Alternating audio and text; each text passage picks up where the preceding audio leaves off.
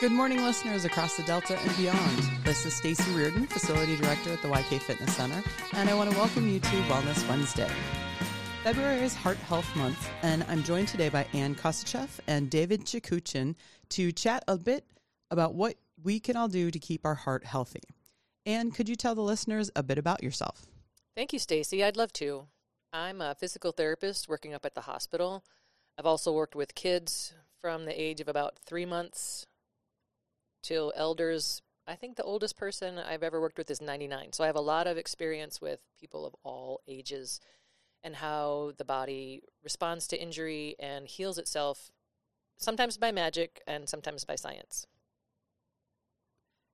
David, introduce yourself to the listeners for us. Hi, my name's David Chakuchin. I grew up here in the YK Delta, and my family's from Tuxuk Bay. I work at the fitness center.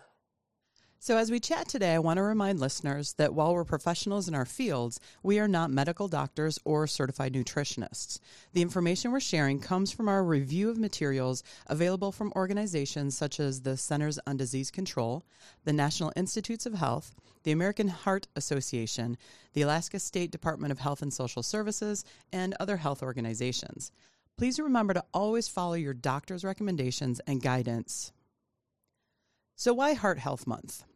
According to the World Health Organization, cardiovascular diseases are now the most common cause of death worldwide.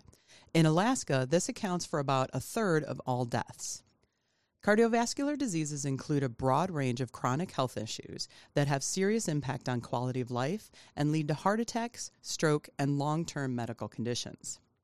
The good news is many of these health issues, and by extension deaths, are preventable through healthy lifestyle choices.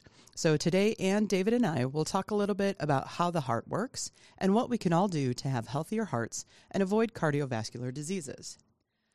David, can you talk to us a little bit about how the heart works? Yeah, how the heart works.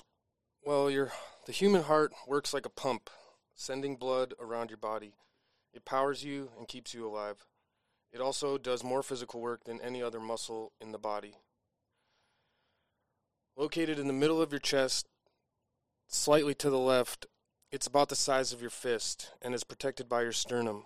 Hearts usually weigh about 0.7 pounds, but in people who do endurance sports, they can weigh up to 1.1 pounds.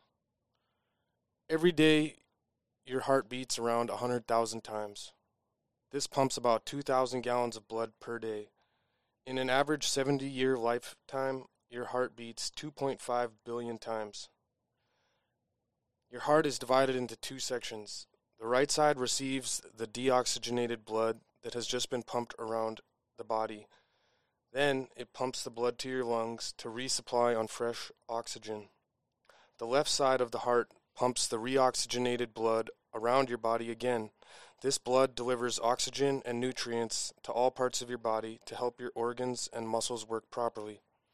Your blood also carries away unwanted carbon dioxide and waste products. The heart has 4 chambers and 4 valves. The valves act as one-way gates to control the direction of flow. It is a muscle, but unlike skeletal muscle, it is under involuntary control. An electric stimulus is generated in a special part of the heart called the sinus node. This electric pulse travels down the conduction pathways and causes the heart to contract. Normally at rest, the heart contracts 60 to 100 times a minute. In general, your heart slows down as you age. Thanks, David. This is Anne again. I'm just going to expand on your review of the heart system and talk about backup systems, because the heart is automatic. All those things that David talked about just happen. You don't have to think about it. It's automatic. And it's all day, every day. So your heart doesn't really rest, and that's why it's important to keep it healthy so that it doesn't get too tired. The automatic part of the system starts at the SA node, the sinoatrial node. It's the first boss of the heart. It's called an intrinsic pacemaker. Intrinsic means wholly contained within, so there's nothing stimulating the SA node. It just starts by itself. It's in the upper part of the heart in the right atria, and it generates an electric signal causing the atria to contract at a set rate. Like David said, it's 60 to 100 beats per minute in general. Anything higher than 100 or lower than 60 is cause for concern for different reasons. And having a resting heart rate in the lower end of the range is generally better, as it indicates a fairly healthy heart. Resting heart rate is what your heart is at rest. Not right after you sat down, but after you've sat down from an activity and rested for a while. If you want to get a true resting heart rate, if you check your heart rate first thing in the morning before you get up, so long as you just haven't had a terrifying dream, that is your true resting heart rate. The Harvard University reports a resting heart rate for average healthy adults ranges between 55 and 85. So once the electricity runs from the SA node through the atria, causing the atria to contract and push more blood into the ventricles, it goes through the AV node, the atrioventricular node, and that's the second boss. If the SA node stops working for any reason, or if the electric stimulus is interrupted or blocked anywhere in the atria, the AV node will take over. And the intrinsic rate of the AV node is 40 to 60 beats per minute. And if you remember, anything less than 60 is cause for concern, because maybe you won't be getting enough blood to your brain, or maybe your extremities aren't getting enough blood to really move and get you moving through your day. The third and last resort to get your heart pumping blood is the ventricle muscle itself. The ventricles are a lot stronger and bigger than the atria because they have to push blood through your whole body or through your whole lungs. It's a lot of work. And if the cells don't get an impulse, a foci or focus will develop in the ventricle cells and independently cause a stimulus for the ventricles to contract. It's kind of cool because it's a great backup system.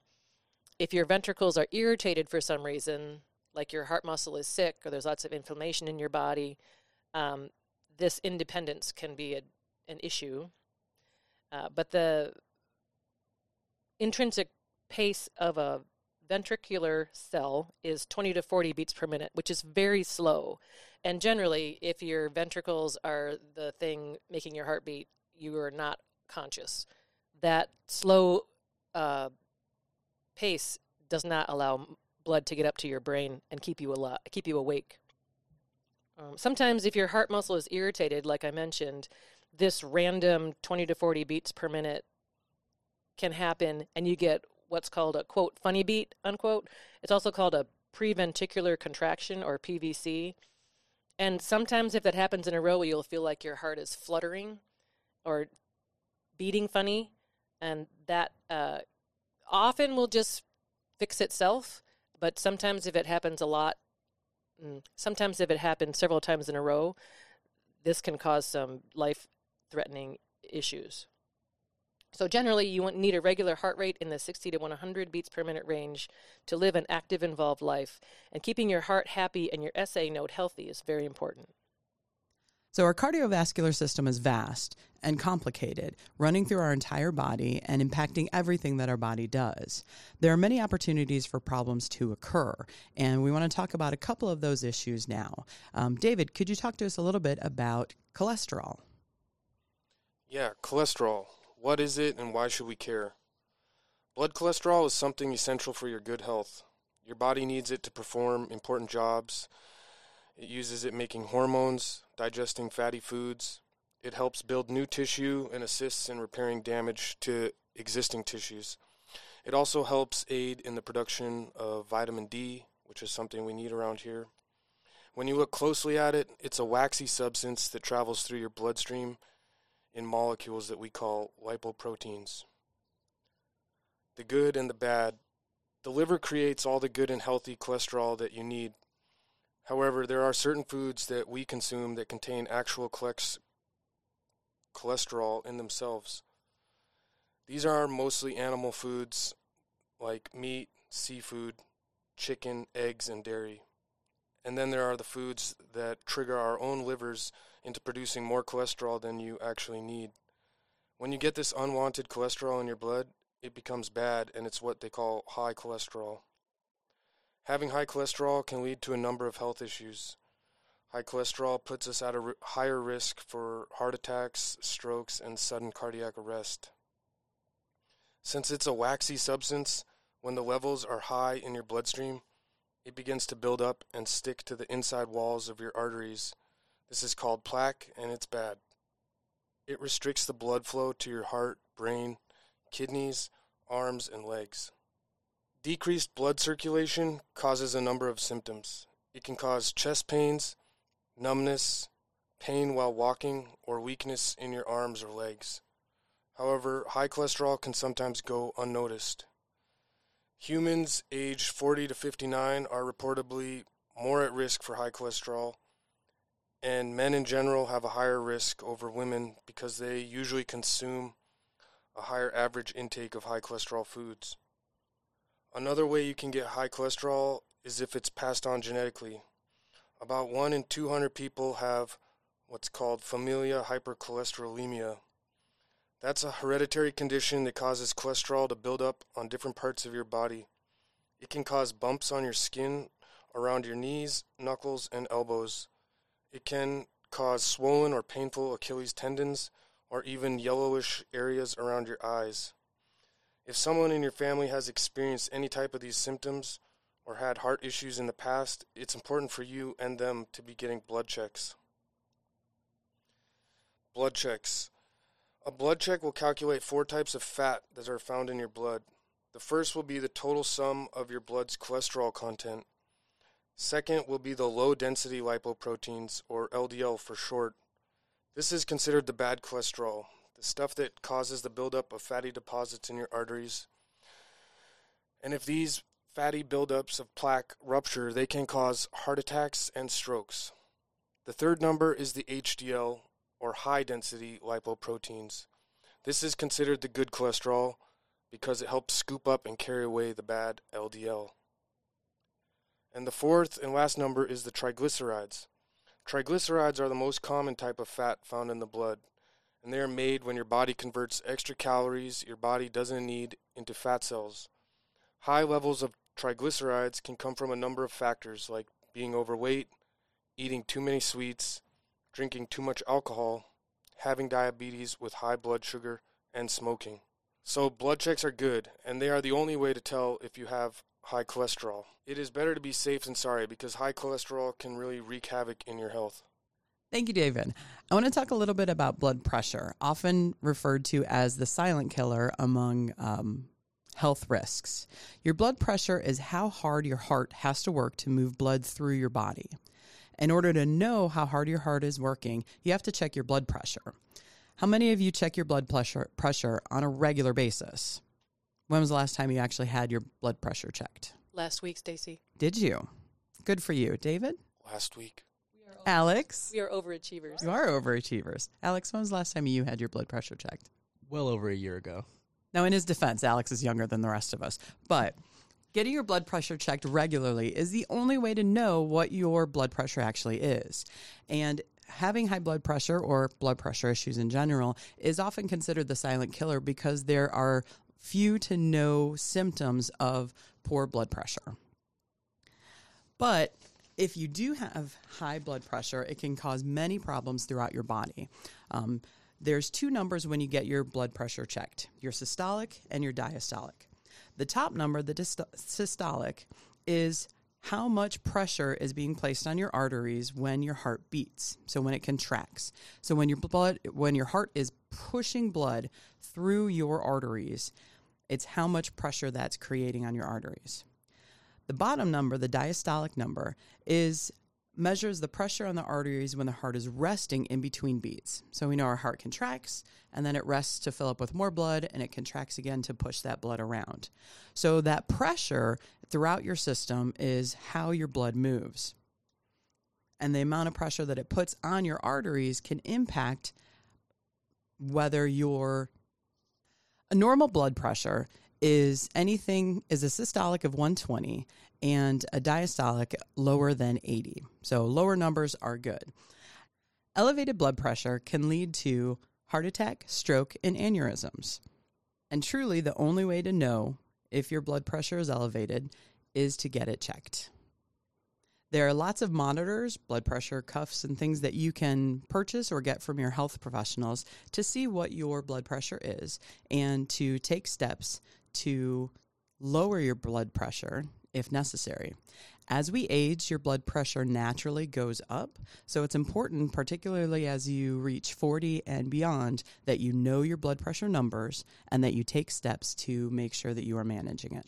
There are some hidden symptoms that may be attributed to blood pressure issues. And one of those is swelling in the extremities. So if you have very high blood pressure, sometimes it's hard for your body to get blood and fluids moving out of your extremities. So those fluids will build up in your feet and or your hands, and you'll feel bloated and thick. Ladies, as we get a little bit older, it's not just our hormones that are changing. It may be your blood pressure. So I highly recommend going and getting that checked. You may also experience reduced hair growth on your extremities. And this is related to that swelling because it is blocking our ability to produce that hair. So while you may not have to shave your legs as often, it's not necessarily a good thing. You want to make sure to get your blood pressure checked and make sure that that's not an underlying problem. Other than those symptoms, there's not a whole lot that we know indicates blood pressure issues.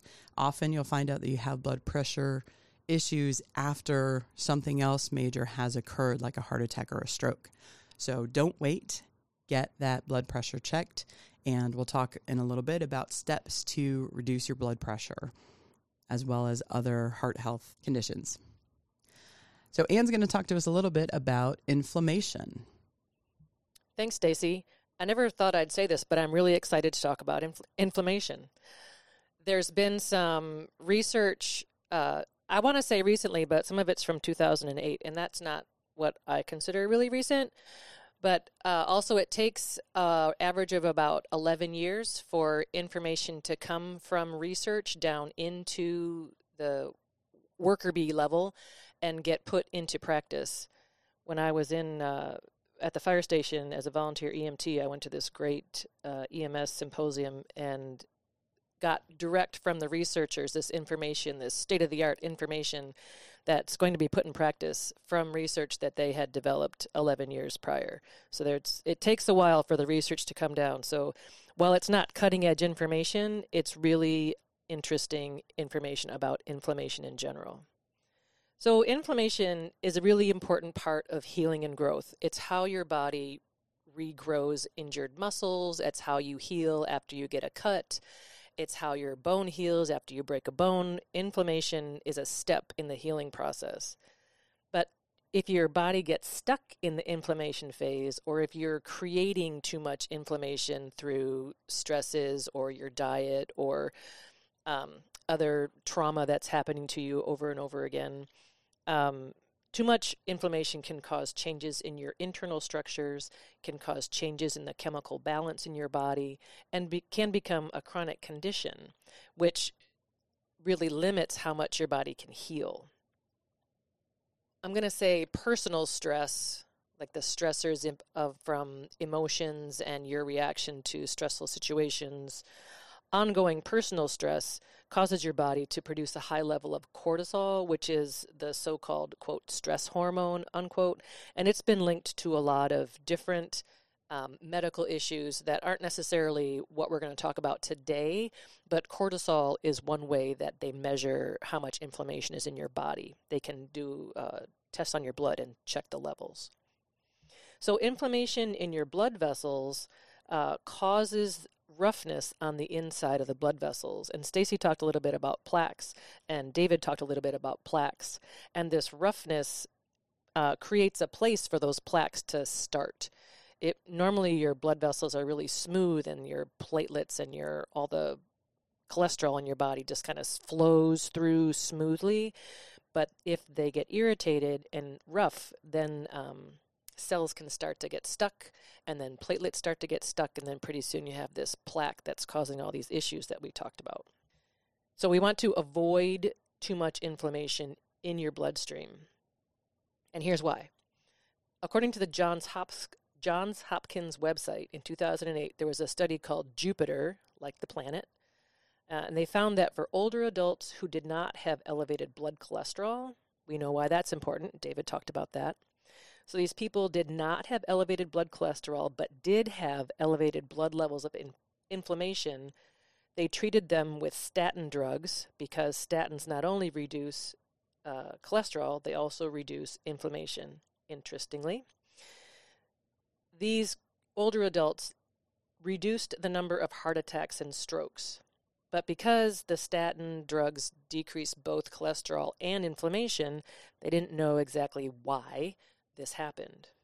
Well, in a more recent clinical trial called CANTOS, C-A-N-T-O-S, and I do not know what that stands for, they studied an injectable type of anti-inflammatory drug, and the people that were involved had a prior heart attack and also had elevated inflammation markers despite being treated with the statins. So the statins didn't work to decrease their inflammation. This group of people treated with the anti-inflammatory drugs only decreased their likelihood of having another heart attack or stroke by 15%, and also decreased the need for any major interventions like a heart bypass or a stent placement by 30%. So those two numbers are less than 50, but also fairly significant when you're talking about a life-threatening issue. So the CANTOS study proved that targeting inflammation without changing cholesterol levels can have a significant impact. There are studies now ongoing looking at other anti-inflammatory medications taken in pill form. They're different than the non-steroidal anti-inflammatories you can get over the counter, but stay tuned for more information about that, maybe in 11 years or so. So cholesterol, blood pressure, and inflammation are three opportunities for problems to occur within our cardiovascular system. There are others, but we're going to move on and talk a little bit about things you can do to improve your heart health and reduce your risk of developing heart diseases. If you smoke, the number one thing you can do to improve your heart health is to stop smoking. David, can you talk to us a little bit about smoking and its impact on the heart? Yeah, Stacey. The positive impacts of quitting smoking today happen almost instantaneous. Within 20 minutes of your last cigarette, your blood pressure and heart rate recover from the cigarette-induced spike. 3 months after quitting, your blood circulation and lung function begin to improve. 1 year after quitting lowers your risk of heart disease by half of that of a smoker. 5 to 10 years after quitting, your risk of throat and mouth and larynx cancer is cut in half, and your stroke risk decreases. 10 years after quitting, your risk of lung cancer is half that of a person still smoking, and at 15 years after quitting, your risk of coronary heart disease is close to that of a non-smoker. Quitting smoking improves your HDL cholesterol level, which we talked about earlier. That helps scoop away the bad cholesterol. And you should also consider the damaging effects tobacco has on how you look, which is premature wrinkling of your skin, gum disease, and tooth loss. Quitting is not only for yourself, it's for your family and loved ones too. You know, as a former smoker, I quit for my daughter. According to the National Library of Medicine,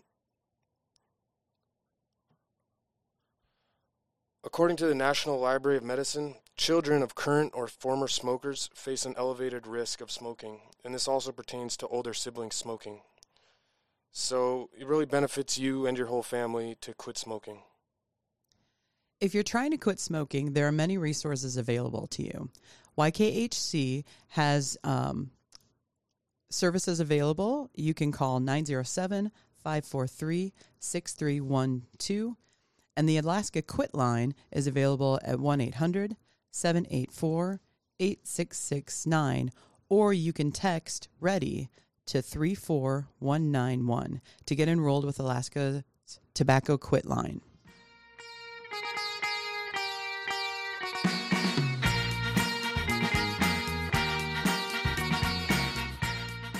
Eating healthy is an essential way you can also keep your heart healthy. What you eat is fuel that your body uses to function, and we all know that if you use the wrong fuel, things don't function the way that they're supposed to. Anne's going to talk a little bit with us about sugar. Everybody loves sugar. It's really hard to manage your sugar levels because food with sugar in it tastes really good. But also, balance is really important. Too much sugar can cause metabolic issues that will affect every organ in your body, your eyes, your fingers, your toes, your nerves. So it's really important to control the sugar. Sugar is important because it's the fuel that your body runs on. Just about everything that you put in your mouth is broken down into some kind of sugar. Alcohol becomes sugar in your body pretty darn quickly. Really processed grains and highly processed carbohydrates like bread and cookies, that becomes sugar in your body really quickly. Things that aren't as processed, whole grains, fruits and vegetables that include both sugars and fiber are broken down slower in your digestive system, so you get all the nutrients and the sugar that you need, but not all at once in a great big clump. So glucose is what your body uses mostly to run. It's broken down from carbohydrates and sugars in your diet. The insulin that your pancreas makes helps the body's cells take up glucose from the blood, and then that process, obviously, is going to lower your blood sugar levels. When the insulin's not working well, like if you have diabetes, type 2 diabetes, the insulin isn't working well, and the blood sugar stays in your blood and doesn't go into your cells. So when you get a high blood glucose level, it's important to talk to your doctor about why, because there's several different ways that can happen, and sometimes you need to take medicine for that. But also, if you manage how much sugar you're eating, you can decrease the levels of blood sugar.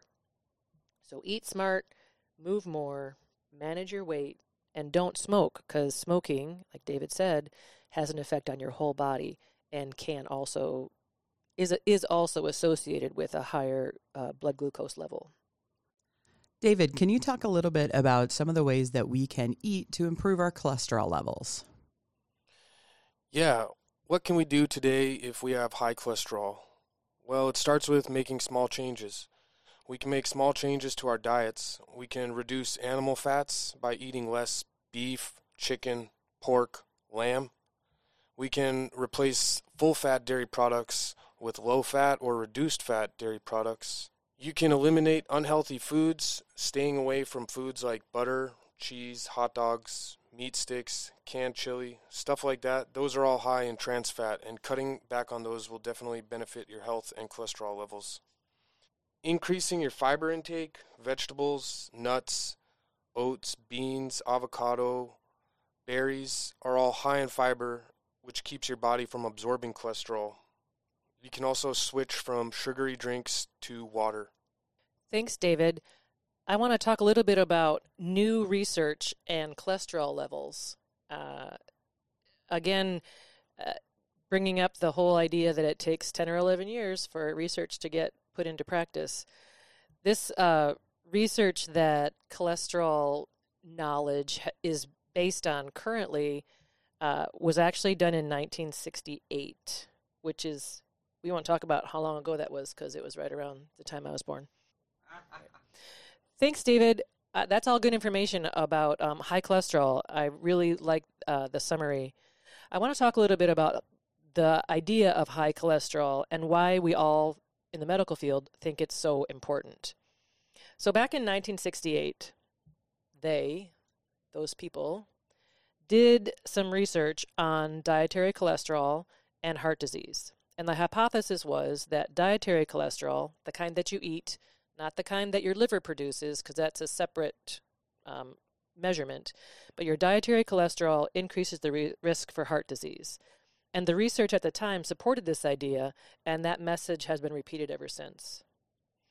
However, in 2018, according to some research found on the PubMed site, researchers have discovered that while cardiovascular disease is, or was, the leading cause of death in the United States, there was not a clear association between increased dietary cholesterol and serum cholesterol, which is the overall cholesterol level in your blood, any cardiovascular disease, any reason for death, and angina and heart attack. So that was a little bit confusing because all of those things, the serum cholesterol, cardiovascular disease, death rate of any cause, and angina heart attack, historically, for the last 50 years, had been thought to be caused by increased dietary cholesterol. So, why is that? Since 1968, research methods have drastically improved, and more recent studies have shown that it is the saturated fatty acids that are also found in foods with high levels of cholesterol that are the main culprit for the development of cardiovascular disease. Back in the day, in 1968, there wasn't really a way to separate those two things out, and now there is. Conveniently, there are two high cholesterol level foods, eggs and shrimp, that do not have high levels of fatty acids. So convenient little eggs are often used in studies of dietary cholesterol, since it's easy to measure how many eggs do you eat, and also easier to isolate the effects of the cholesterol without the effects of the fatty acids on the body. If you were testing this a different way, like saying how many steaks do you eat a week, steaks have high cholesterol, but also they have a high level of fatty acids. So it's really hard to determine what is increasing the cholesterol level in your blood. So there were two studies in particular that looked at larger groups of people, tens of thousands of people, over a long period of time. One of them ran 1980 to 1994, and the other one ran 1986 to 1994. And over 30,000 people were studied. Both these studies showed no correlation of increased dietary cholesterol intake, which they considered 7 eggs per week, and the incidence of cardiovascular disease or risk of stroke. And 30,000 or more people over 14 years is a pretty significant amount of time and can be extrapolated or used for research purposes more than a study of 12 people over a week or 2 days, 10 days. There was another study in 2018 of 28,000 people in China which showed no correlation with an even higher level of dietary cholesterol, which was greater than 7 eggs per week.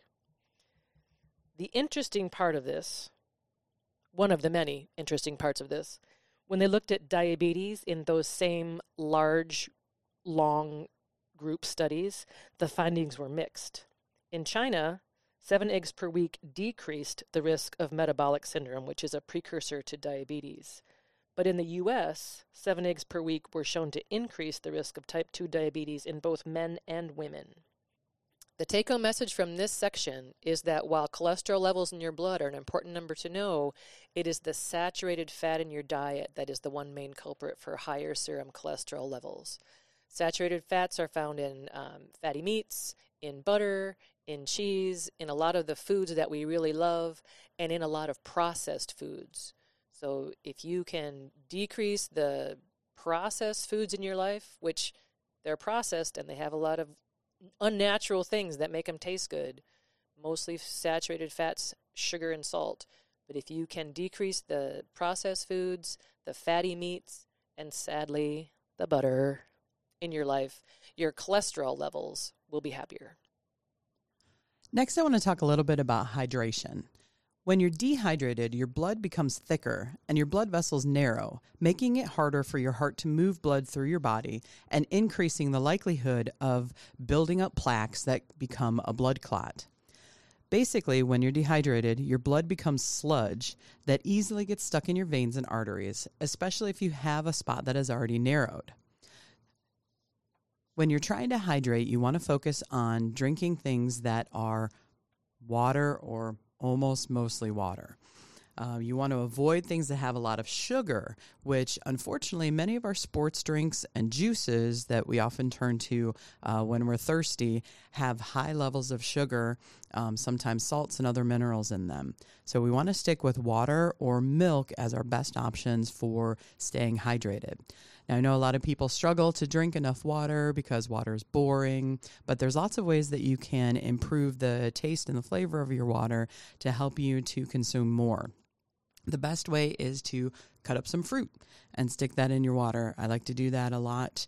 I've also found that there are several companies that now make dehydrated packets of like lime and orange, and there's nothing in them. There's no preservatives, there's no sugars, there's no nothing. So it's a great additive to improve the flavor of the water and help you to increase your water. It's really important to stay hydrated because, like I said, sludgy blood is hard to move, and we want to make sure that we are able to get that circulation processing so that we get all the nutrients to all the parts of our bodies that need it. So stay hydrated. So as we mentioned, making healthy food choices at the store can be a little bit overwhelming. Companies spend millions of dollars on marketing their products in ways that will get you to buy them. And while it's not legal for them to lie about their products, they often use gimmicks that, although true, can mislead you into thinking that something is healthier than it is. Your best rule of thumb is that the closer to its natural state something is, the better it is for you. So your fruits, your vegetables, things that haven't been processed are your best option when you're trying to make healthy food choices. And for anything that's processed, read the ingredient list. If the list is primarily made up of things that you can't pronounce and have no idea what they are, that's probably not the healthiest food choice. If the list includes whole grains, foods that you know what they are, those are your better choices. It's great to occasionally splurge on something sweet and salty and that tastes good and has all the stuff in it, but we don't want that to be the basis of our diet. Moderation is key, and making sure that we are making healthy food choices can impact our cholesterol, our blood pressure, and our inflammation throughout our body. It's also very important to stay active. Being active is an essential step in maintaining a healthy heart. Your heart is a pump, and like any pump, it needs regular maintenance to run as efficiently as possible. As David mentioned earlier, endurance athletes' hearts are bigger because it's a muscle, and they've built that muscle up through exercise. Being active is preventative maintenance for your heart. And what do we mean by being active? Anne, can you talk to us a little bit about aerobic exercise? You know I love to talk about exercise. Aerobic exercise is an exercise, any activity. You can call it whatever you want. You can call it fun activity if you don't like the word exercise or if you're traumatized from high school gym class. Basically, if you can walk and have a conversation, but it's difficult to sing a song while you're walking, that means your heart is pumping a little bit harder and your lungs are working a little bit more. And that is sort of one of the ways you could easily measure, quote, moderate, unquote, aerobic activity. If you really want to do the math, 220 minus your age is your maximum heart rate. And that's as high as you want your heart to go safely. So if you're 20, I'm just going to do easy math. If you're 20, your max heart rate is 200, and if you're 40, your max heart rate is 180. So you just don't want your heart rate to go over that for very long when you're exercising, and you want to stay between 60 and 80% of your maximum heart rate. And I cannot do that math in my head. I don't have a calculator, so you're on your own. So aerobic exercise is moderate activity, and every adult should get at least 150 minutes a week of moderate activity, which sounds like a lot, but if you're walking with your friends and you walk for 40 minutes a day, there you go. You got it.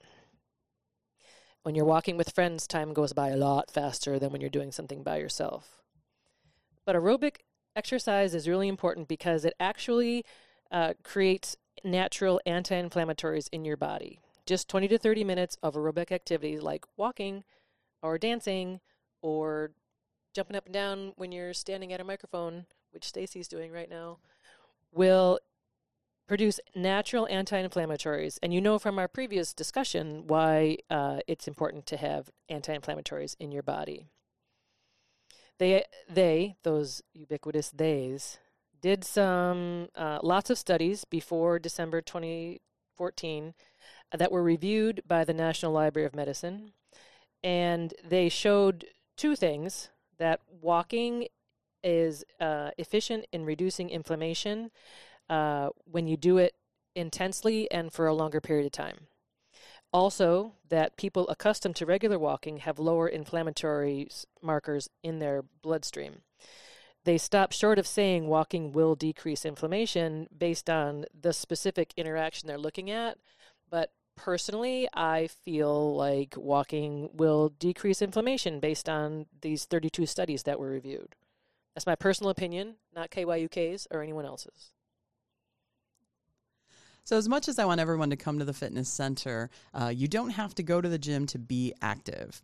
As Ann mentioned, walking is a great option. I like to exercise while I clean.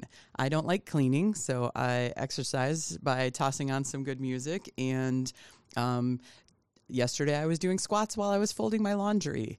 And I dance when I'm doing my dishes or vacuuming. Anything that gets that heart rate up is activity and exercise. You can also take small steps by parking farther away from the door and walking longer, or deciding to take the stairs. Those small steps towards a healthy lifestyle add up. Absolutely.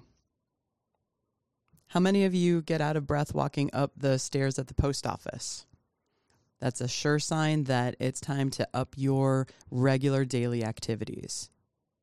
I want to throw a personal story in here. When I started working at the hospital, the PT department's on the second floor, and the inpatient unit is on the third floor, and we were really busy, and I would be exhausted at the end of the day because I had to go up and down. That's a really long flight of stairs, way longer than the post office. 8 times a day, I had to go up and down those stairs, and let me tell you, after 2 months of that, I got in pretty good shape. Yep. So if you've got stairs in your building, that's a great way to boost your activity a couple of times throughout the day. Grab the stairs instead of taking that elevator. Another way that you can help to kind of figure out where your activity levels are is the use of heart rate monitors and smart devices. I have a smartwatch that reminds me throughout the day if I've been sitting too long or if I haven't yet reached my activity goal. And it really helps me to be mindful about getting up and moving around. I know a lot of us have very sedentary jobs, and then, of course, we go home at the end of the day and sit and watch TV or sit and work on our computers or sit and sitting is almost as bad for you as smoking. And it's important to get up and move around and improve that activity. So people ask what app or device is the best. There are a plethora of apps and devices on the market, and the best one out there is the one that you will actually use. It's worth taking a little time and looking into some of the available options and seeing what might be a good fit for your technology level. There's some that are very basic and others that are a bit more complicated. But find the one that's going to work for your technological lifestyle and what changes you need to make. But take those opportunities and get active. Exercise is medicine, but like any other medicine, it's important to have the right kind for your body.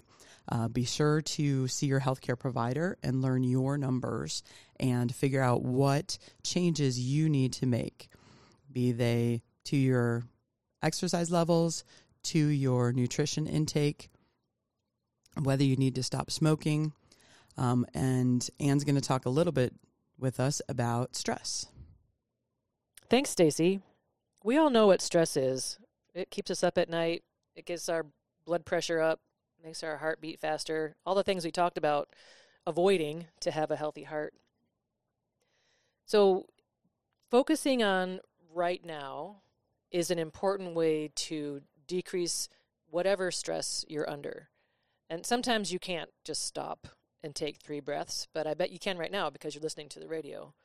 So I want everyone to just sit quietly wherever you are. You can close your eyes if you want. You don't have to. Please don't close your eyes if you're driving. Thank you, Stacey, for that important comment.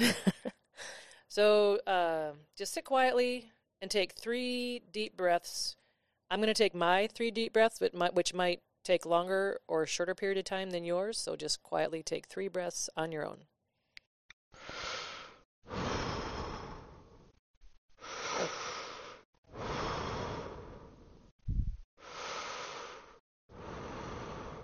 And you might have noticed that your shoulders got lower and your brain kind of calmed down, and maybe you got more focused.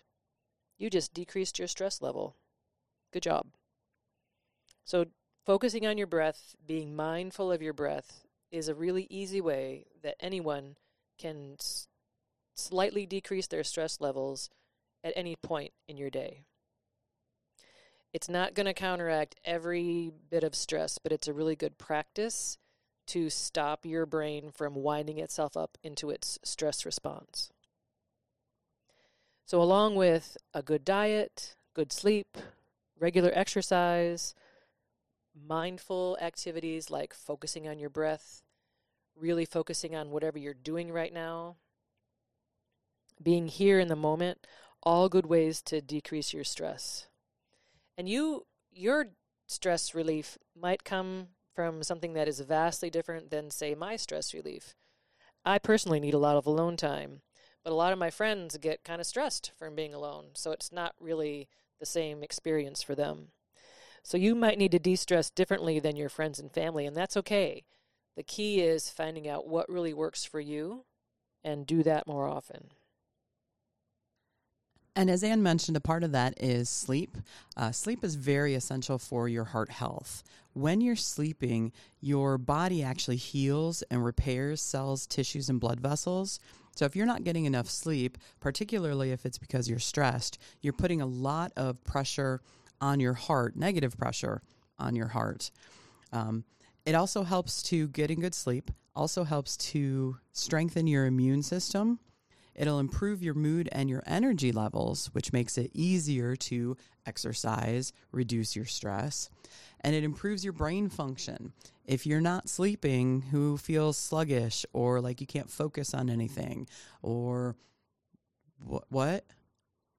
Okay, not sleeping is bad for your brain as well as for your heart. And it increases your risk for all kinds of chronic diseases, not just cardiovascular diseases. So it's super important that you're getting healthy sleep. And of course, the big ways to do that are exercising, watching what you eat, having a regular bedtime, getting your devices out of your bedroom or at least out of your hand.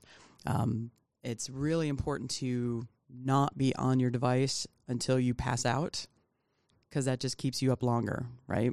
And then your brain isn't ready for sleeping. It's just off. Okay. So set an alarm, dim your lights, get that scrolling habit down, and turn off your notifications. Stacey, sleep is also where your body heals itself.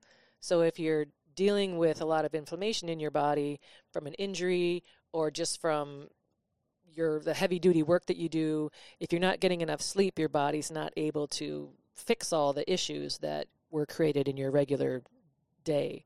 So sleep is of utmost importance for just general body health. Absolutely. And in the grand scheme of things, we've talked about a lot today, but balance is key with everything. Too much of anything or too little of the important things are what lead to problems. So it's important for you to find the balance that is right for you and for your body. And part of that includes checking in with your doctor. Again, as I mentioned in the beginning, while we are professionals, we are not medical doctors. We're not nutritionists. We're just following the research. But it's never too late to start making changes for a healthier heart. There's lots of resources out there with information and tips to help you improve your heart health. And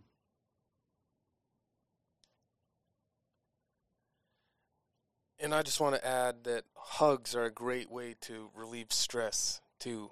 There have been plenty of studies, and they all show positive impacts, on hugging and your heart health. So if you're stressed, why don't you give yourself a hug or give your family member a hug when you see them stressed? I'm sure it will spread the love. Spread the love. Give a hug. Everybody hug yourself right now. Wrap those arms around. Take a deep breath in. Reduce that stress. Not if you're driving. Not if you're driving. So we do recommend starting with a visit to your medical professional for blood testing to see where you are now and to help develop a smart plan for moving forward. As always, you want to make small, gradual changes to your lifestyle. Trying to make large, quick changes usually does not work. And particularly when we're talking about lifestyle changes for your heart, it's important to know your numbers. Where's your cholesterol? Where's your blood pressure? And where do you need to go from here? But it's never too late to start making changes for a healthier heart. There are lots of resources out there with information and tips to help improve your heart. We have a webpage at ykfitness.org with tips and links to additional resources. The Alaska Department of Health, American Heart Association, and the National Heart, Lung, and Blood Association all have resources available, and your local healthcare provider can help get you pointed in the direction that is right for you. One of the fun ones is the American Heart Association Life's Essential 8, and it's a American Heart Association website activity. You can make an activity, make an account, and it will tell you your heart score. And I will tell you, when I was doing research for this talk, I went through and I you sign up, you have to give them your email and make a password and all that, and answer a bunch of questions. And you need to know your cholesterol levels and your blood pressure to get a really good reading. But my score was like 80.3 out of 100, which I thought it was better than that. So for the last week, I've been tracking how many servings of vegetables and fruit I'm eating and how many minutes of activities. And in a week, I increased it to 83.8, so I'm a solid B. But it's a really fun way that you can track your own progress. And you get your base numbers, your blood pressure and your cholesterol level, and then you can track your own improvement. It's really kind of fun. That's excellent. And if you want to see examples of the Life's Essential 8, we have those posted here at the fitness center on our wall going towards the locker rooms. We'll also try to put those links up on the YK Fitness Center website at ykfitness.org. In addition, Alaska has a free program for individuals who are trying to quit smoking, trying to get more active, who want some help with just trying to be healthier, and that's their Fresh Start program. So that program is free to all Alaskans, and I recommend it as a great place to get started with your health journey. It's free. One thing I want to mention is that this research is done, like I mentioned, in China and also in the lower 48, and the genealogy of the participants was not specified, but generally they are not Native American participants. And it would be interesting to delve deeper into the population that was actually studied. But generally in research, there are studies on Native Americans and their diet and their lifestyle and all that. And then there are other studies that are generalized into the entire population. And the two don't always agree, and they also might be skewed a bit because neither study includes the other group of people. So the population out here on the Delta is primarily Yupik Eskimo, and we all know that we're all individual people, and our dietary needs, like my dietary needs, are very different than Stacey's, are very different than David's, because of our history. And your immune system, our immune systems are also very different because we grew up in very different places. So our bodies are very different. And basically, we need protein and cholesterol and sugar to live. And how you get that is, to some degree, dependent upon how your body systems work together. So if you're from the Delta and you grew up on moose and salmon and fish and berries and seal oil and seal and frozen whitefish and tundra berries and greens, then that's what your body needs. And if you're like me and you grew up with bacon and eggs on Sunday and French toast and a more typical Western diet, maybe that's why we have more heart disease. Entirely possible. It's really important to be true to what your body needs and not necessarily what your brain thinks tastes good. If you can train your brain to not need so much sugar and not need so much processed tasting and not need that food science and really appreciate how good underberries taste and how good that mousse is on your salad, then your body is healthier and you're still happy with what you're eating. But it was a process getting to the point where we eat so much processed food and sugar. So it's a process getting back to more natural foods. Thank you all for listening to today's Wellness Wednesday. We hope that you all have a great heart health month. I want to thank David and Ann for being here and sharing their knowledge with everybody. David, do you want to share any final message with the listeners? Yeah, thanks, Stacey, for having me. I definitely learned a lot this week researching, and I've learned a lot during this show. So thank you for having me.